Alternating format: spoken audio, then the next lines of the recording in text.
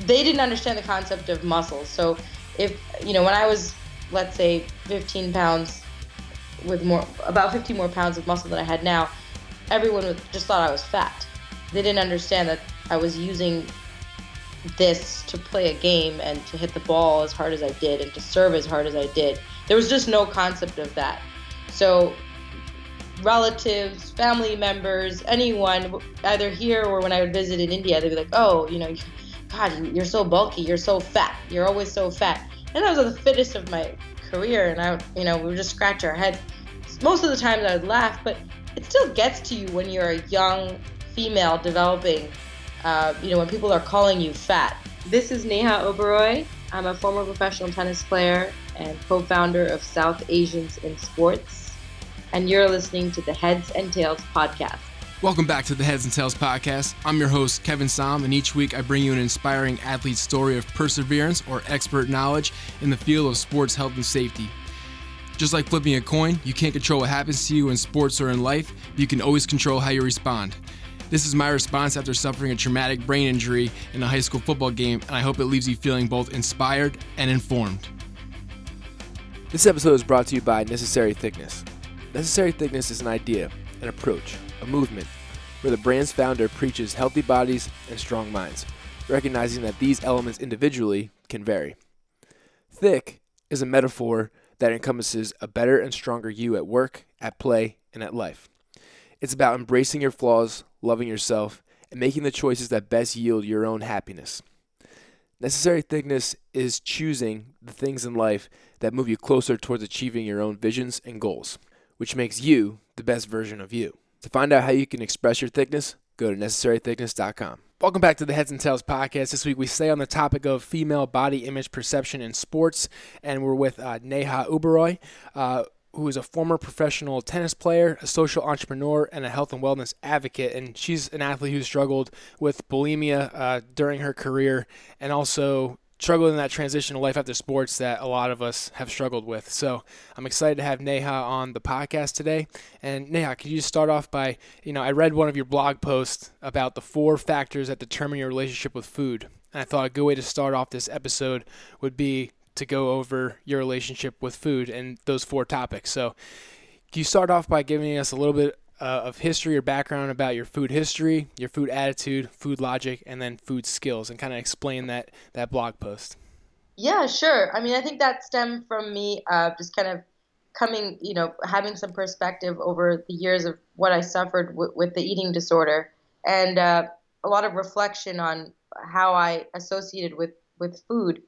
And I remember since an early age, my parents were very, very health conscious. And it was always only the purest foods. My mother cooked 3 to 4 meals a day for us. And so for me, my history was always that, you need to eat healthy food. I knew from a very early age what was unhealthy and what didn't serve me. But then as I got into tennis and that became my goal, the attitude towards food was really coming from a nourishment angle. Like, is this fuel that's going to help me perform?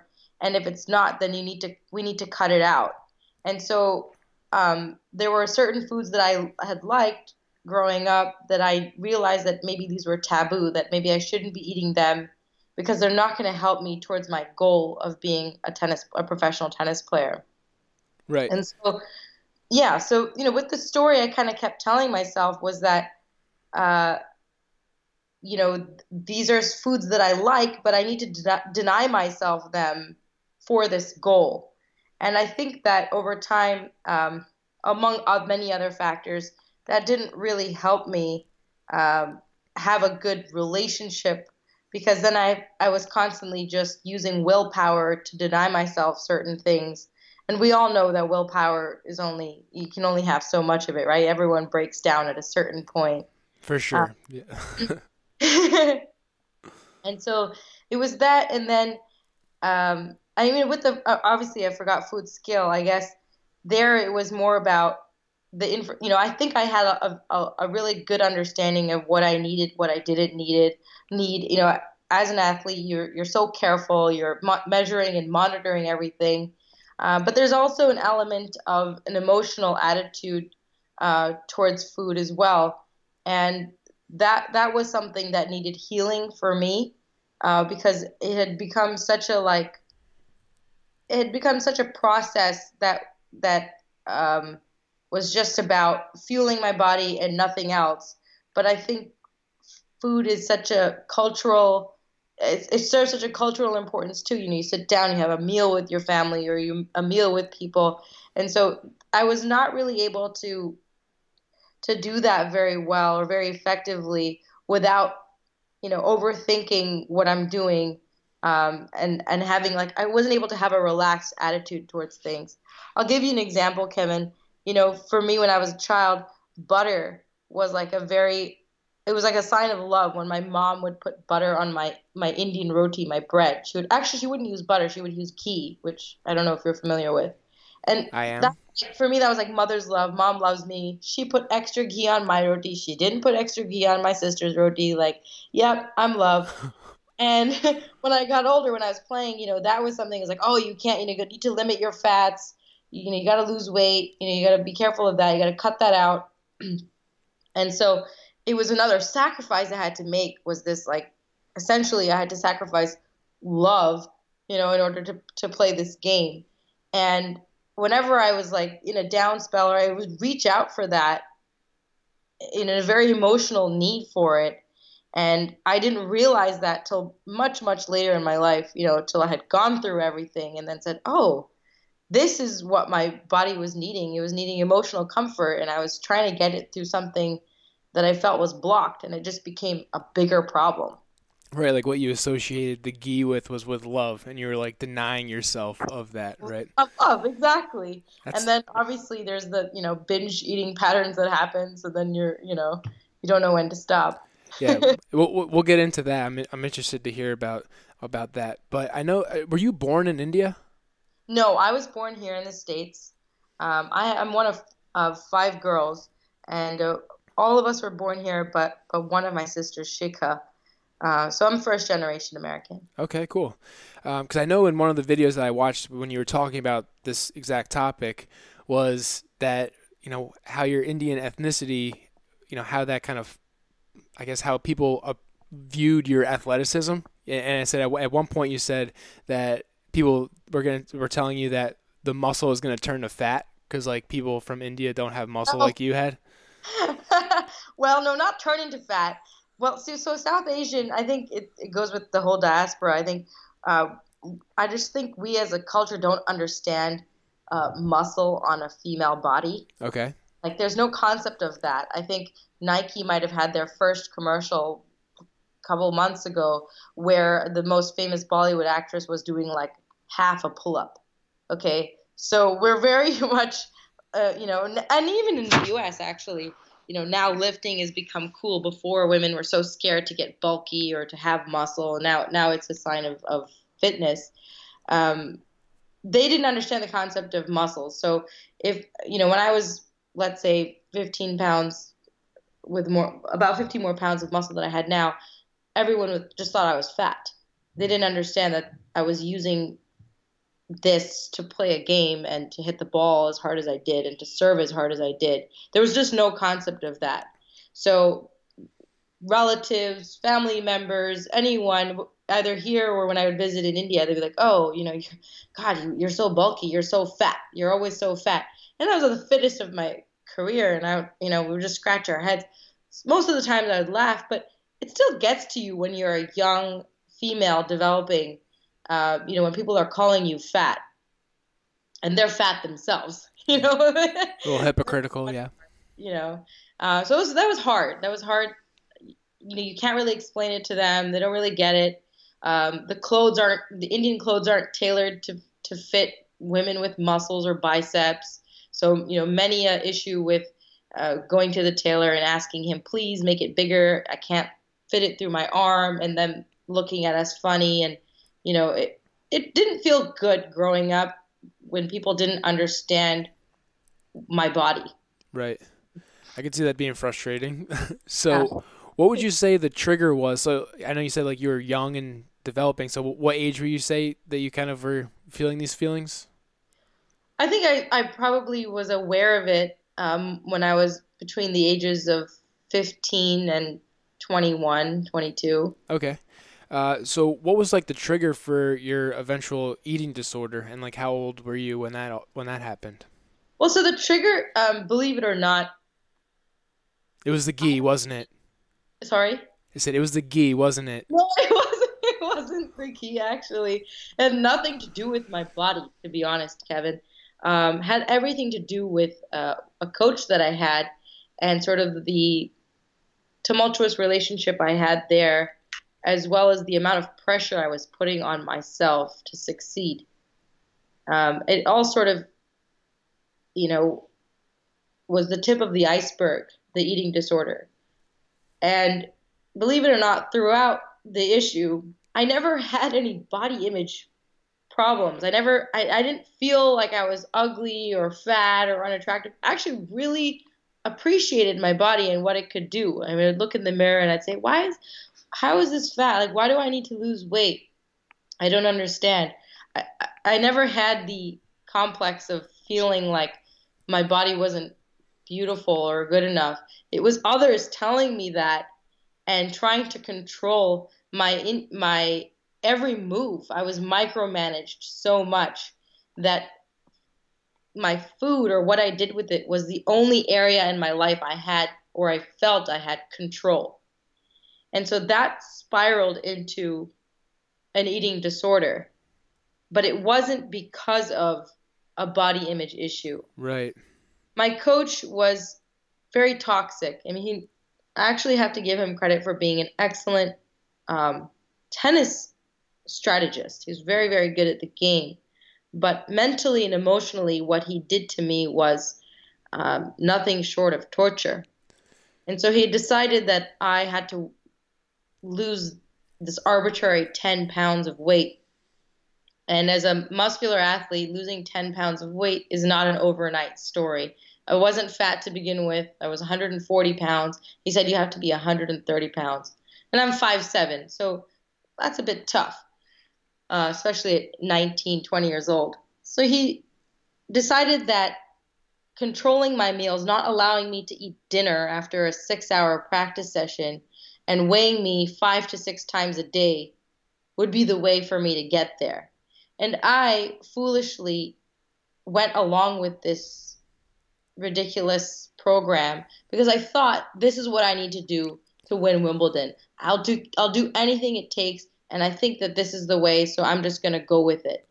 And so I'd be hungry, and he would weigh me and he'd say, if you're not down 3 pounds by the end of the day, no dinner. If you're not this, then no dinner. And it was very controlling. And so I actually just started binging and purging solely because I was starving. And the purging happened so I could make the weight on the scale. It got to a point where I started using it as a coping mechanism for the amount of stress I had. And that just uncovered a lot more about myself. And it spiraled out of control to the point where I had to stop playing professionally and get professional help. And unfortunately, I just couldn't get back into tennis after that. The love of the game was gone completely. And, the eating disorder kind of wasn't able to be controlled if I was back on the court. Okay. There was just too much behind it. So I stepped away from the game.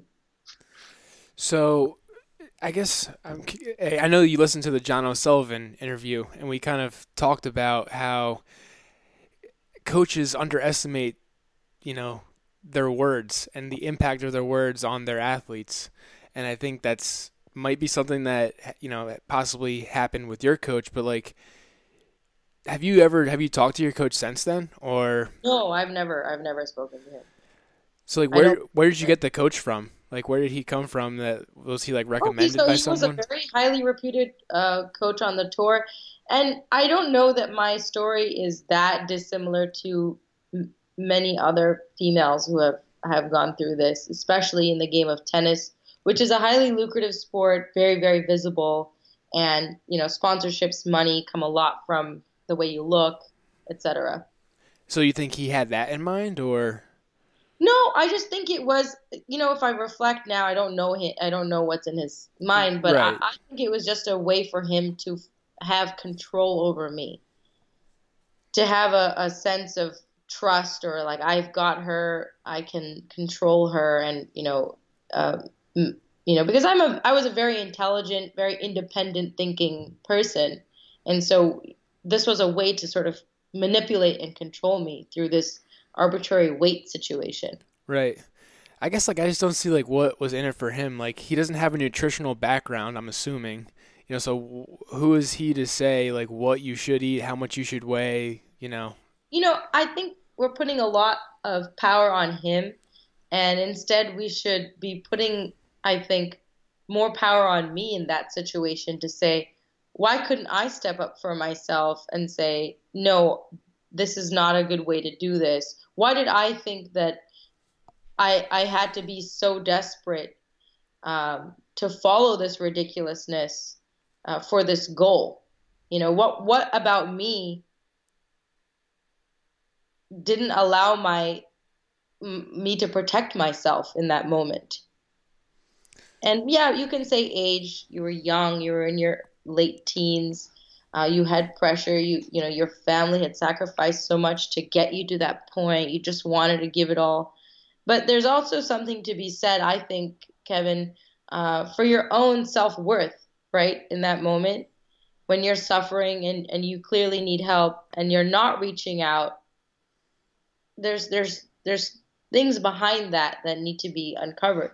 And yes, there's definitely awareness. I had no idea. I mean, I saw eating disorders on TV and I thought it was like, oh, some girl's boyfriend broke up with her and now she has an eating disorder. I didn't really know that it was a form of depression, a form of severe depression. I didn't know that. That's interesting that you say that, and I was just listening to your response to that, and I'm a big Jocko Willink podcast. He's like a former Navy SEAL, but he wrote this book called Extreme Ownership, and I feel like it's kind of an athlete mentality in terms of like you're taking ownership of the situation that happened to you and your eating disorder that you had. You said that you could have handled it differently, but I kind of look at it as like, excuse me. I mean, I don't have regrets. It happened. It happened. But yeah, I don't mean it in that sense. I just mean like you're taking ownership of.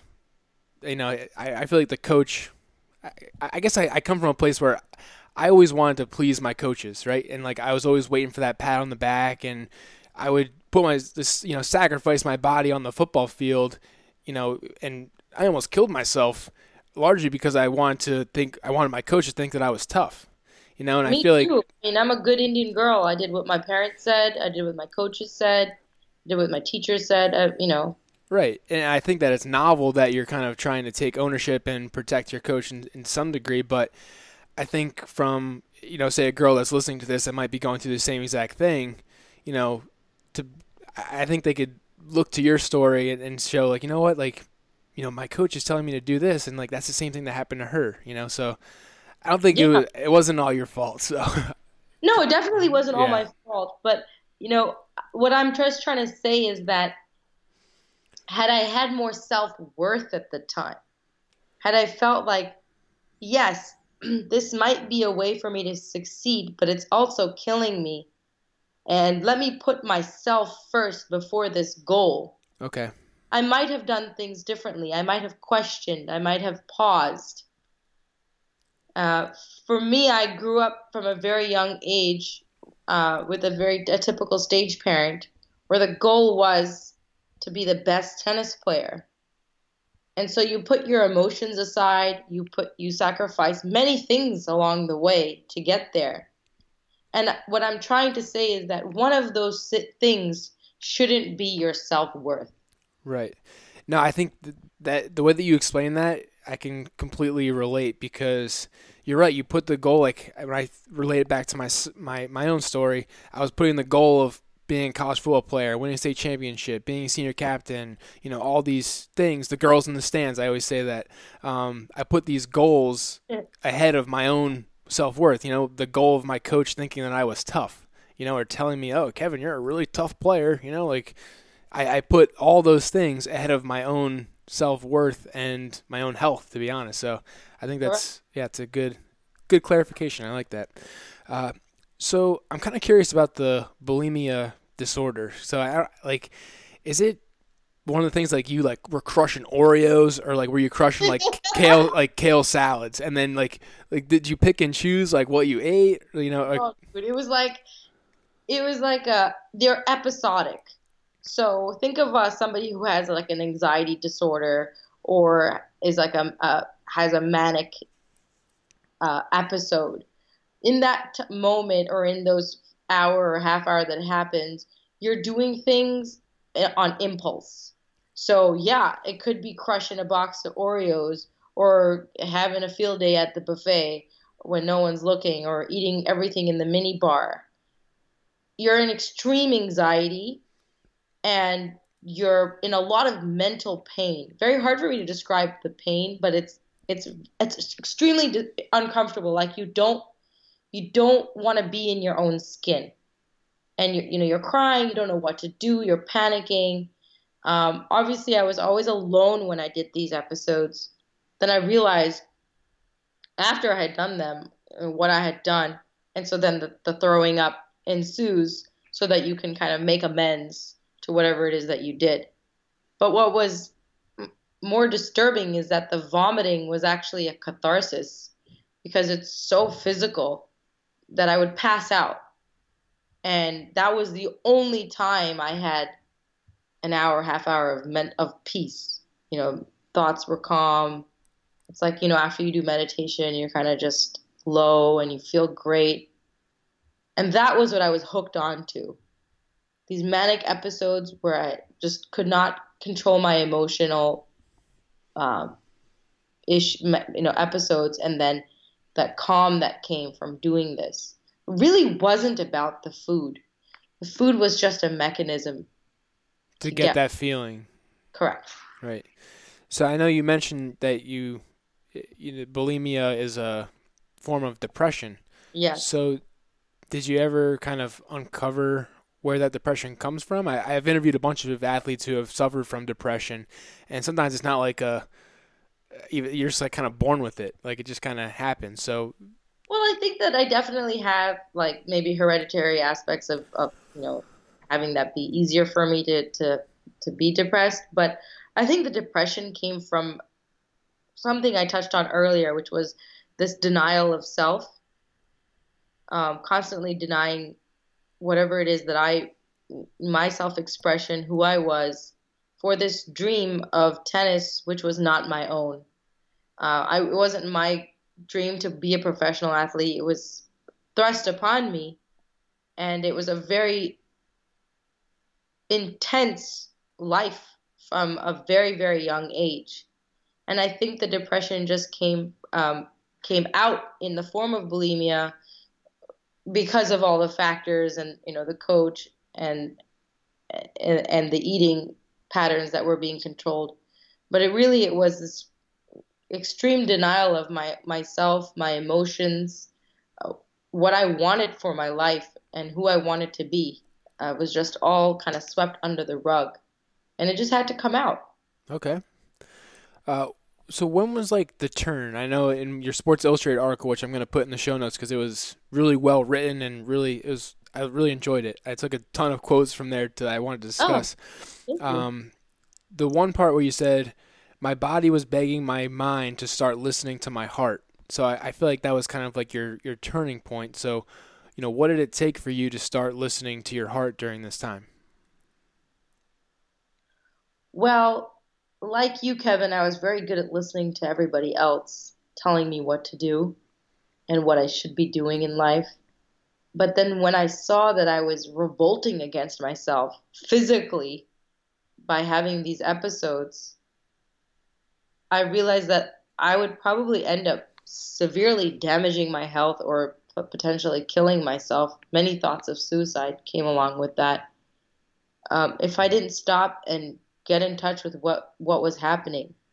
And the bulimia was really painful. I didn't enjoy it, after a while. And so in an effort to just stop this um, this mental hell that I was in, I had to figure out a way. It was just impossible for me to continue life with these episodes. Like I couldn't do it. And so the pain became so much that I had to face myself and say, okay, Neha, like let's hit reset. You're doing things that you might not enjoy, and it's going to be really difficult for you to tell the people who are closest to you, no, I'm not doing this anymore. But it's what you're going to have to do for your own health. And that was at 21, 22, that was not an easy decision for me to make. You know, I felt like I was throwing away 20 years of my life that I had dedicated to my identity, who I was, my whole family, all the sacrifices they made. And I was just throwing it away. That's what it felt like in that moment. But at the same time, I felt so liberated. And I was able to start coming out of the depression and the episodes and the angst that was in between my ears. Right. I guess like that takes like incredible strength to have those thoughts, when you're going through something like that that's like bringing you down. It's like I guess I like wrote a lot. I had a journal. I wrote a lot in my journal. That was my outlet. I think that saved me a lot, just writing it down. But yeah, it was you know, I'm very good at analyzing myself now. yeah, I could see that. It's impressive. I feel like it's a skill that's most people don't have. So, if you think do you think journaling was a way that you kind of forged Yeah, I mean, that? I didn't have a lot of friends on the tour, right? You know, it's a pretty lonely sport, tennis, and you can't really talk about this openly. These are very personal things. So the only outlet for me was writing it down, keeping a little journal, and, going back to that journal. Even now, sometimes I go back to that journal. I'm almost 10 years out, and I'm like, wow, it really sucked, whatever I was going through at that moment, Right. man, I feel bad for you that time, and kudos for getting out of that. So it definitely helped me. Very therapeutic to write, in my opinion. Okay, cool. So, all right, let's go into your tennis career. So, I'm kind of curious about the timing. So, I know you were a professional, but you also played at Princeton, right? Yeah. So what I did was I skipped a few grades in high school and or in yeah throughout elementary, and I went to Princeton as a freshman at 16 years old, and I played my What? I just made really wide eyes. I know you can't see that, but I was like, what? 16 years old, you went to Princeton. All right. We yeah. know you're really smart and you're very self-aware. So, I mean, continue. So I played my freshman year on the Princeton team, and then I took a leave of absence, which is basically like a deferral, Okay. and I left Princeton for 6 years. And during that time, I played on the professional circuit. And then I came back in 2009 to finish the remaining 3 years of college. But you didn't play tennis that time. I did not play for the team. So once you turn professional, you can't play NCAA. Okay, Uh, yeah. That's it- kind of what I thought. That's how it works in football. So I assumed. I started coaching at that time, Okay. and so as I came back and I finished in 2012, when I was much older than everybody else. Both ends of the spectrum there. The spectrum. How was that? How was that going to Princeton Oh, at the first 16? year, Kevin, was so difficult. I had quit tennis. I was just getting over this whole eating disorder and, all this stuff. And then I was thrown into the ringer. I hadn't read a book in like 6 years, and I'm standing around geniuses left, right, and center. I mean, that was another pressure cooker to get into. Yeah. And then just sort of having this identity shift of going from professional athlete to student, it was hard. It was really hard. I felt like finally senior year I had my bearings, but I Just just had to throw myself into it. There was no other way. yeah, it took a while. Well, what about when you were 16 and around surrounded by kids who were, 21, Well, I 22? mean, both ends. I never told anyone my age really. Only a few people kind of knew, so that that worked in my favor. No one asked. I didn't tell. But at 16, I guess the word to sum that all up was overwhelming. I think it was just overwhelming for me. I was still trying to train at a very elite level, waking up early, doing tennis practice with the team, then doing my own outside practice, my own fitness, trying to keep up with uh, my first year of college at the number one institution in the nation. Yeah. I think just the word to sum that all up is just overwhelmed. I mean, I can't even like wrap my mind around that. So I can't imagine how you did that when you were 16. So we already talked about your coach, but I'm curious, do you think that your career would have been different had you had a female coach? And like, what are your thoughts on males coaching females? That's a very good question. Female coaches have sort of just started making waves in tennis. Uh, I think we look down upon them. Oh, she's a female coach. She can't be as good as a male coach. Even from a female perspective, you're saying? Like I the think even female. as a female perspective, I think now I'm much more aware because I'm a coach myself and, know enough to know that that was just society leeching its viewpoint onto me. But I definitely remember having those thoughts when I was younger, like, oh, if it's a male coach, you just automatically give them that respect, and a female might not know what she's talking about, which I think can't be more wrong. I think having a female coach would probably be amazing because she would know how my brain works. She would know how the game worked, especially someone who might have already played on the tour. Because all of my life, it had always been the epitome of what I was trying to do was always a male example, which is just physically impossible for a lot of females, right? Like, I don't think like you, I don't look like you, but you want me to serve like you want me to play the game like you. So I was always chasing this example that I couldn't physically achieve. I think it would have been nice to have seen a female example of how to get where I was trying to go. I think I would have felt like I could actually achieve it. It's interesting. I think the world is trending towards that way, and I think it's kind of cool to see that. And it seems like you're at the forefront of that by being a coach as well.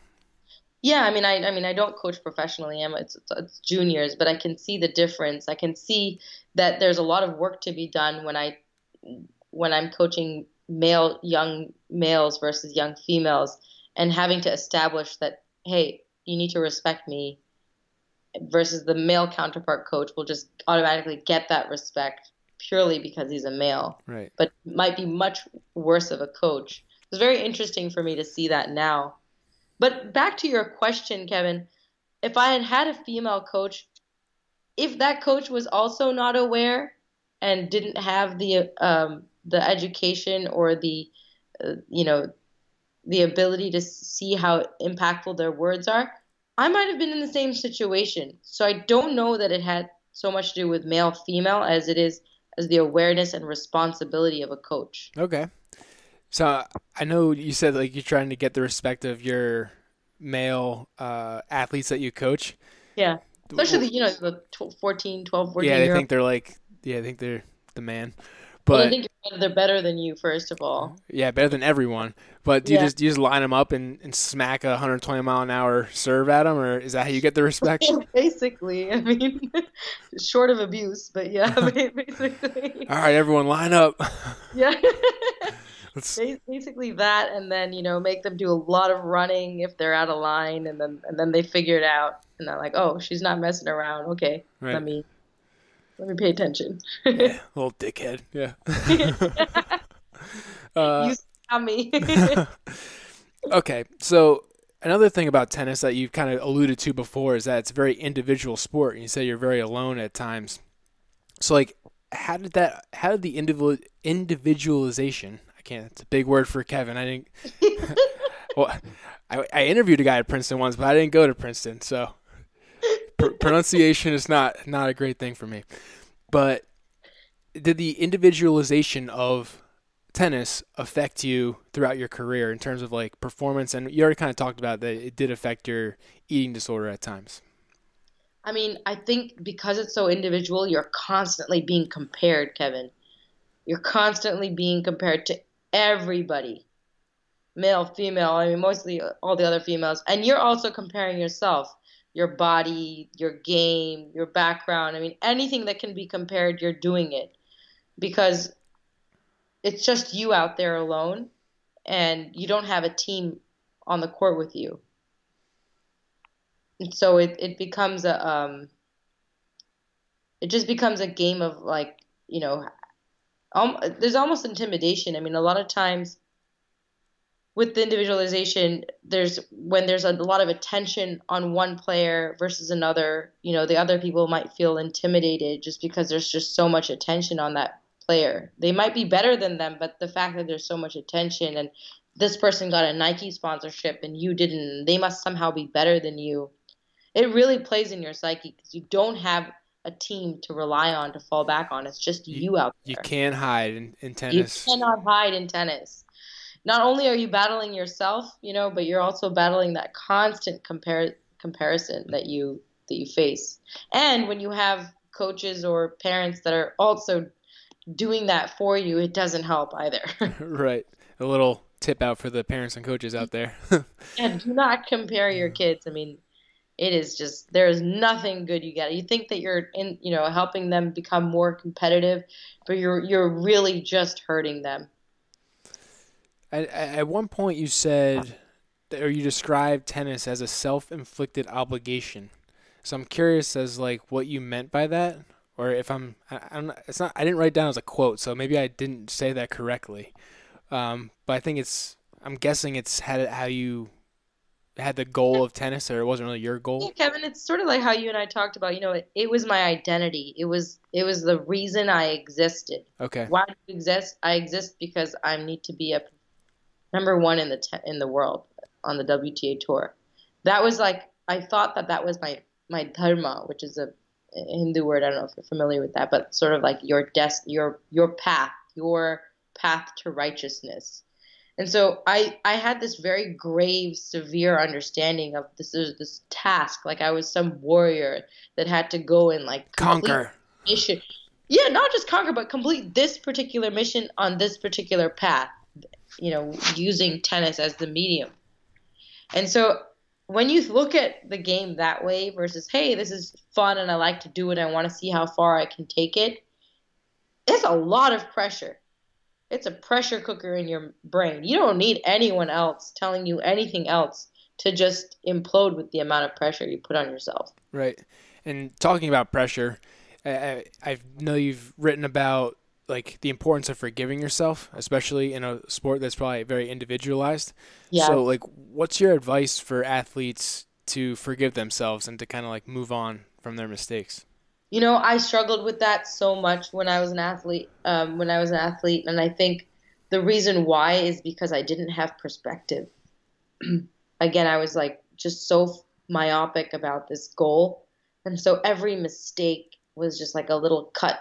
Right. Like I was cutting myself. I didn't have the perspective of this is just a game. There's so much more of life. Missing a forehand up 30, 40, break point is not the end of the world. It doesn't make you a bad person. And I think I didn't either it was the way I grew up or what was told to me, but I always inflicted this like good bad when I was making mistakes. And so you're a bad person because you missed this second serve and you double faulted. And so it took me a very long time when I was out of the tour and actually just playing tennis for fun, and I missed a forehand and I thought, oh, that didn't hurt so bad because I have my self-worth, who I am is much greater than this one shot that I hit. But I think it's hard for a lot of young athletes to have that perspective, and I think the only way you can get it is by constantly reminding yourself of having that sort of bird's eye view of what you're doing. Yes, I want this game. I trained really hard for it. I didn't go to that one's birthday party or whatever it is, and I'm dieting, but you're still a human being. The birds are still chirping. Life still exists whether you make the shot or you don't. No one's gonna die. Yeah. No one's gonna die. No one is gonna die. Maybe you might die from the pressure you inflict on yourself, but other than that, no one's gonna die. Right. I mean, I used to do the same thing, especially in like baseball. I would like whip myself with lashes like on my back. Not literally, but like with the thoughts that I was telling myself. I'm like, yeah, that definitely wasn't I feel like parents productive. don't, parents need to understand that too, that they make reactions or they say something and like the kid knows when he effed up. Like you don't need to extra tell them that they effed up. They feel bad enough Right. as it is. Like you don't need to add insult to injury at that point. You just need to help them with balance and perspective so that they can keep fighting, that they're not beating themselves up so much that they're defeated, you Right. know? No, I completely agree. So during your tennis career, how did you notice like the evolution of kind of like the sexualization of the sport of women's tennis like as you went like from the time when you were a 16-year-old on the Princeton tennis team to through your professional career, like I'm just thinking in terms of like the evolution of uniform styles and form fitting versus loose fitting. Well, I think that has a lot to do with society too. I think women are always sexualized no matter what, right? We're always objectified, whether you put us on a tennis court or you put us in you know, in a CEO position or you put us in the kitchen. We're always being sexualized. I think when it comes into clothing, that's just the evolution of society as a whole as well. Um, did I feel like it was becoming more and more hypersexualized? No, but I became more and more aware of it as I became a young woman. I think it was always there. It was always very pervasive in tennis. And a lot of females use that to their advantage. They take advantage of it with sponsorships or contracts or whatever have you. And I think it's just part of the game that we have to deal with, unfortunately. Okay. Do you think Uh, that there's any performance benefit to the tighter, like clothing? I only say that from like a Clothing, yes, I definitely agree that wearing lycra and shorter skirts and sleeveless or dry fit is so much better than what maybe like Althea Gibson wore like when she was playing with pants and like long skirts. That is really difficult to move in. So in terms of a performance, oh yeah, there's nothing like it. Is it sexualized? For sure. Is it sexualized more than males? Absolutely. But I also understand that women, as just women generally, are always objectified and sexualized. So unfortunately, that's something we have to deal with. Did you see that video on like Facebook about the guy from Wimbledon or like he got called out from the stands and he like it was a women's doubles match and they like gave him like a skirt to wear and like this really tight this guy was like this huge fat guy and he had to go out there. I'll try to put it in the show notes. It was like too funny, but I'm just thinking of like the sexualization of sports and then like you put a man in what you guys wear and it was just kind of funny. Um, See it, I would have loved that. I'll send it to you after this. I mean, I would get a lot. We get a lot of comments. My sister and I would get a lot of body comments, a lot of unsolicited comments that I know that my male counterparts will never receive in their life, no matter what. Even now, I barely play now. Whenever I step on the court, it's always just about my body first, my game second. Do you have an example that sticks out? So on Twitter, like, it's things like, wow, you guys look way better than you do on the court. What? I mean, yeah, exactly. That's what I said. I was like, what? What is that supposed to mean? Like, was that a compliment? Was that a diss? Are you trying to say that we're too masculine on the court? He was trying to say we were too masculine looking on the court. What's up, Graves? I'm on a podcast right now. Oh, podcast. Yeah. It was like, so we were just like, oh, okay, I guess. or it was things like, you should wear this type of clothing because it accentuates your legs better. Just like unsolicited Yeah. advice. Oh, thanks, dude. I appreciate it. Yeah. Yeah, oh, thanks, dude. Like, or how come you don't ever practice without your shirt on? You know? What?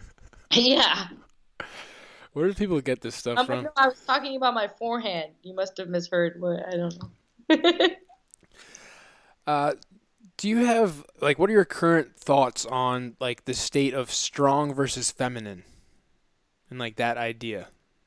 Do you think it's going in a good direction? Oh yeah, I love what I'm seeing on social media now. All these like she squats hashtags and lift, and I love that. I'm so into that. I wish that was the um I wish that was there, or that was the theme when I was an athlete, because oh God, finding clothes that fit me was difficult, and women would just not understand that we're lifting, so our legs are bigger, and oh, your thighs rub together. That was like a big issue. But now people are realizing that that's beautiful, and that strength is like a way to be fit and healthy. I love it. I'm all for it. Yeah, All and for this episode is actually going to be brought to you by Necessary Thickness, which is one of my good friends' clothing lines, and it's about really embracing that strong versus feminine or strong is feminine type thing. necessary. I like that. That's a good word. I love it. And I wish now I see more clothing, like actually clothing stores appealing to women who have, actually have legs or actually have biceps. And like, it was such a challenge when I was growing up. And now I see, or when I was going, when I was on the tour, and now I see this, especially like on social media. I love it. I absolutely love it. Yeah, her like one of her slogans is like thigh gaps are out of style. So I thought that was kind of That's nice. funny. Yeah. Yeah, Very much needed as well. yeah. Very, very much needed. Okay. So I know you do a lot with like injury prevention stuff, and you played tennis for a long time. So how were you able to stay healthy, throughout your career? What kind of stuff did you do? I was a really skinny Indian girl, and we had to work a lot on body strength, on strength. And so, what I did from a very young age was a lot of swimming and lightweight body exercises to get myself up to an ability to actually lift weights. So, most 13, 14-year-olds maybe from different backgrounds would be able to handle weight. I wasn't, which actually worked in my favor. So I was able to build a very strong base for myself, just using body weight stuff, doing swimming and that kind of thing. And I think we carried that on throughout, my sister and I, throughout the pro tour, where we would make sure that all of our little band exercises and all the little ways you could hurt your rotator cuff were taken care of, because we started from uh, such a slow progress of doing things, just because I didn't have the natural, Right. um, I see what you're saying. Yeah, strong foundation. The better I had a very strong the foundation. foundation, the higher the building you could make, right?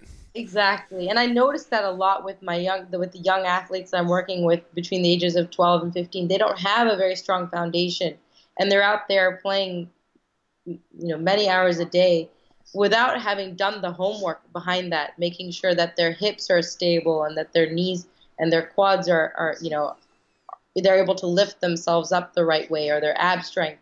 And that really hurts them, because by 14, 15, they're already injured or have some kind of tendonitis. Right. So I was very lucky. My parents were very good about making sure we did swimming, other really body weight exercises to get us to a really good foundation. Cool. Did you suffer any injuries throughout your career that kind of like I kept you out of the game? I had a slight injury. I actually had a stress fracture on my rib, my right rib. I think it was just because I was serving so hard, Kevin. No, I'm kidding. I believe it. I actually don't know where that came from, but that was one injury that was difficult. And when I was younger, I had a lot of knee pain, which a lot of people do when they play on hard court.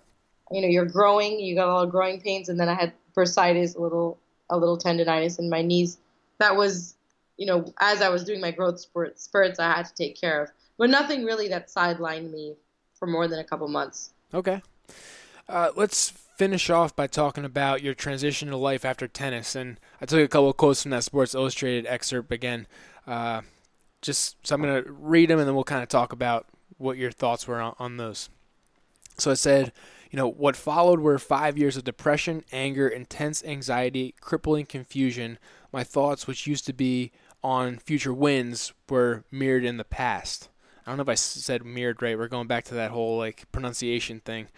But so can you kind of explain how you were feeling, during that time after you going back to Princeton and that loss of identity and trying to find a new one? Yeah, so I guess I feel like I touched on this earlier, but it was really hard. I mean, people would ask me "Oh, well, what do you do?" And I would just break down in tears. I don't know what I do. I don't know who I am. I don't even know what I like to eat. I don't know anything. And it took me a really long time to just build an identity outside of being an athlete. Luckily, I was in a institution like Princeton and in a college setting where you have a lot of access to things at your fingertips, opportunities, things to try, internships, things like that. That was it was a very long process. It was not an overnight thing, and it was constantly a trial and error.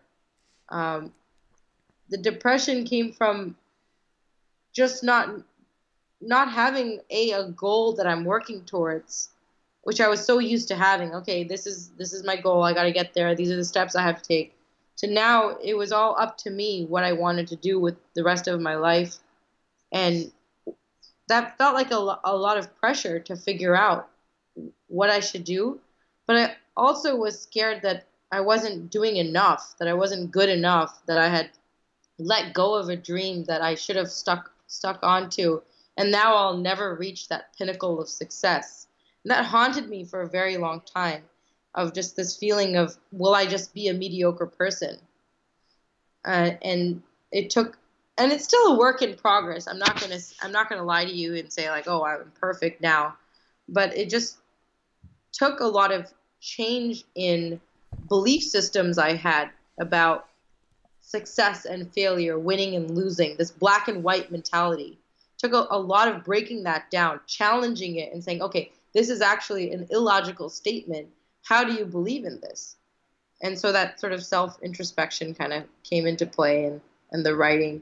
And also just experiencing new things, constantly experiencing, putting myself into new uncomfortable situations like dance classes, things like that. Okay. When did you start doing dance classes? Oh man, I think I auditioned for 6 dance troupes at Princeton, got rejected by all of them. I was that, and then I was okay, I gotta do this. If I like doing this, I can just keep doing it. I don't have to be the best at it or win it. I could just do it for the sake of enjoyment. I don't know, when you were an athlete, Kevin, if you ever just did things for the sake of joy or pleasure. No, I feel like most athletes don't do that. Yeah, it's a very new concept. It's oh, I'm going to pick up this hobby because I think it's fun, not because I think I can win and be famous and make millions of dollars. Right. So it was so that's what I mean by breaking down those belief systems. Yeah, I think it's really cool that you put yourself out of your comfort zone to try to do those dancing auditions, like you said. Did you struggle with that rejection? From being an elite level athlete, professional tennis player, to being rejected from the Princeton, dance, whatever you were trying to do. Yeah, especially when people are less athletic than you. You're how come she made it? Why did you choose? Right. What's wrong with me? Yes, rejection as well as criticism was very hard for me to take. Even the simplest things. I remember taking a campus job where I was a welcome desk greeter, be hi, welcome to Princeton, that kind of a job. And I had arranged the desk, and I put the stapler somewhere, and then the manager came up, and she's oh, actually, Neha, we don't put the staplers here, we put them over there. And I remember going to the bathroom and crying and breaking down, and be oh, I'm such a bad person. You blew it! Yeah, I blew it. I've come a long way from that, but it's taken a while, Kevin. I'm not gonna lie. It's taken time. It's taken a lot of self-work. A lot of self-work. Cool. Well, I feel like you've come a long way, and your story is a great example. And I'm curious, do you think that you could have had a hobby outside of tennis while you were playing and still reach the same level that you were able to achieve? That's, I think about that. That's so funny. No one's ever asked me that, but I think about that often. And I don't know if it's a hobby. Maybe not something that was physically taxing, but I know for one, the Bryan brothers are really into music. They're a very good doubles team, number one doubles team in the world, Bryan brothers, and they like have their own little band. I definitely know that having a balance would have helped me be a better player, whether that was through a hobby or through studying or through some other means. I don't know. Uh, if I were to go back now, I would definitely have one or two other things going on in my life. Yeah, For sure. non-physical. You're not beating up your body, but it's something Yeah, you can kind of like express yourself. Yeah. I yeah, know, like whether it's like I know a lot of athletes like kind of advocate for that. A guy by the name of Nate Jackson, he's a former professional football player, and he advocates for athletes to kind of take up the arts, like music or acting or writing or painting, like those kind of things. absolutely. I agree 100%. And I also would tell myself that by doing that doesn't mean you're not dedicating yourself to the sport, just because you're having this hobbies. As a matter of fact, it's making you a better, more relaxed, and fiercer competitor. For sure. But Yeah, I only know that now, yeah, you don't think about it at the time. Yeah, I thinking back when I played football in high school, I remember I started as a sophomore at linebacker. It was stressed me out like no other because I was like, oh man, like I have to live up to these expectations. And I used to love going fishing like on the weekends, like after the games, because that was the only time that I was like relaxed and like looking back, that was like how I managed that situation. But it kind of goes into the having other hobbies on the side. So absolutely. I know you said you didn't like when people ask you what you do, but I'm going to kind of close I the do. episode with like, what's on the horizon for Neha, and what things are you passionate about these days, and what you're working towards, and where can people find you? Oh, wow. Okay. Well, right now I'm really excited about this project that I've taken up. I'm the co-founder of South Asians in Sports, which is a network of sports industry professionals of South Asian heritage. I felt it was important that we create an infrastructure around athletes with people working in the sports industry that are of South Asian descent. When I was an athlete, didn't have a lot of journalists or lawyers or doctors or coaches even that were that looked like me or that were brown. And so I would love to introduce people to the potential career opportunities of not just being a professional athlete, but working around the sports industry. So that's one thing that we're doing. Really I'm cool. founder of that. Yeah, it's been a lot of fun to build that. And aside from that, I write. I mentor a lot of students as well, and I'm trying to figure out what would be the best way to continue to give my or to use my background and my knowledge or skill set, whether that's with young athletes or general population. I haven't figured that piece out yet, but you can definitely find me online, on Twitter, on my blog, a little bit on Instagram. I post a lot of pictures of food, though. I'll tell you that right now. One of those, huh? I'm totally one of those, and I'm not even gonna like deny that I'm one of those people. Well, I'll link everything up on on the show notes for this episode, all your handles and your website and everything like that. You want to just finish off the episode by giving your last piece of advice, maybe like a one-liner for athletes who might be going through the same thing that you went through? Sure. I guess I would say that just know that this is a journey. As cliche as it sounds, it's a marathon. It's not a sprint. I used to think you got to get there fastest. If I'm not this ranking by this age, I haven't made it. I realize that I couldn't be more wrong. It just adds pressure. But if you can just break down your goals day by day, and if you're hitting those goals on a daily basis, you've already made it. You're already improving. We think about the finish line so much, but so much about the athlete's journey is in the day-to-day. So if you can enjoy that and you really love that, then you're already a winner. That's perfect. I love that for an ending right there. And Neha, thank you for coming on the show and sharing your story and being vulnerable enough to talk about some difficult times throughout your career. And I wish you the best of luck, and let me know how I can help you in the future. Thank you, Kevin. Thanks for the opportunity. Anytime.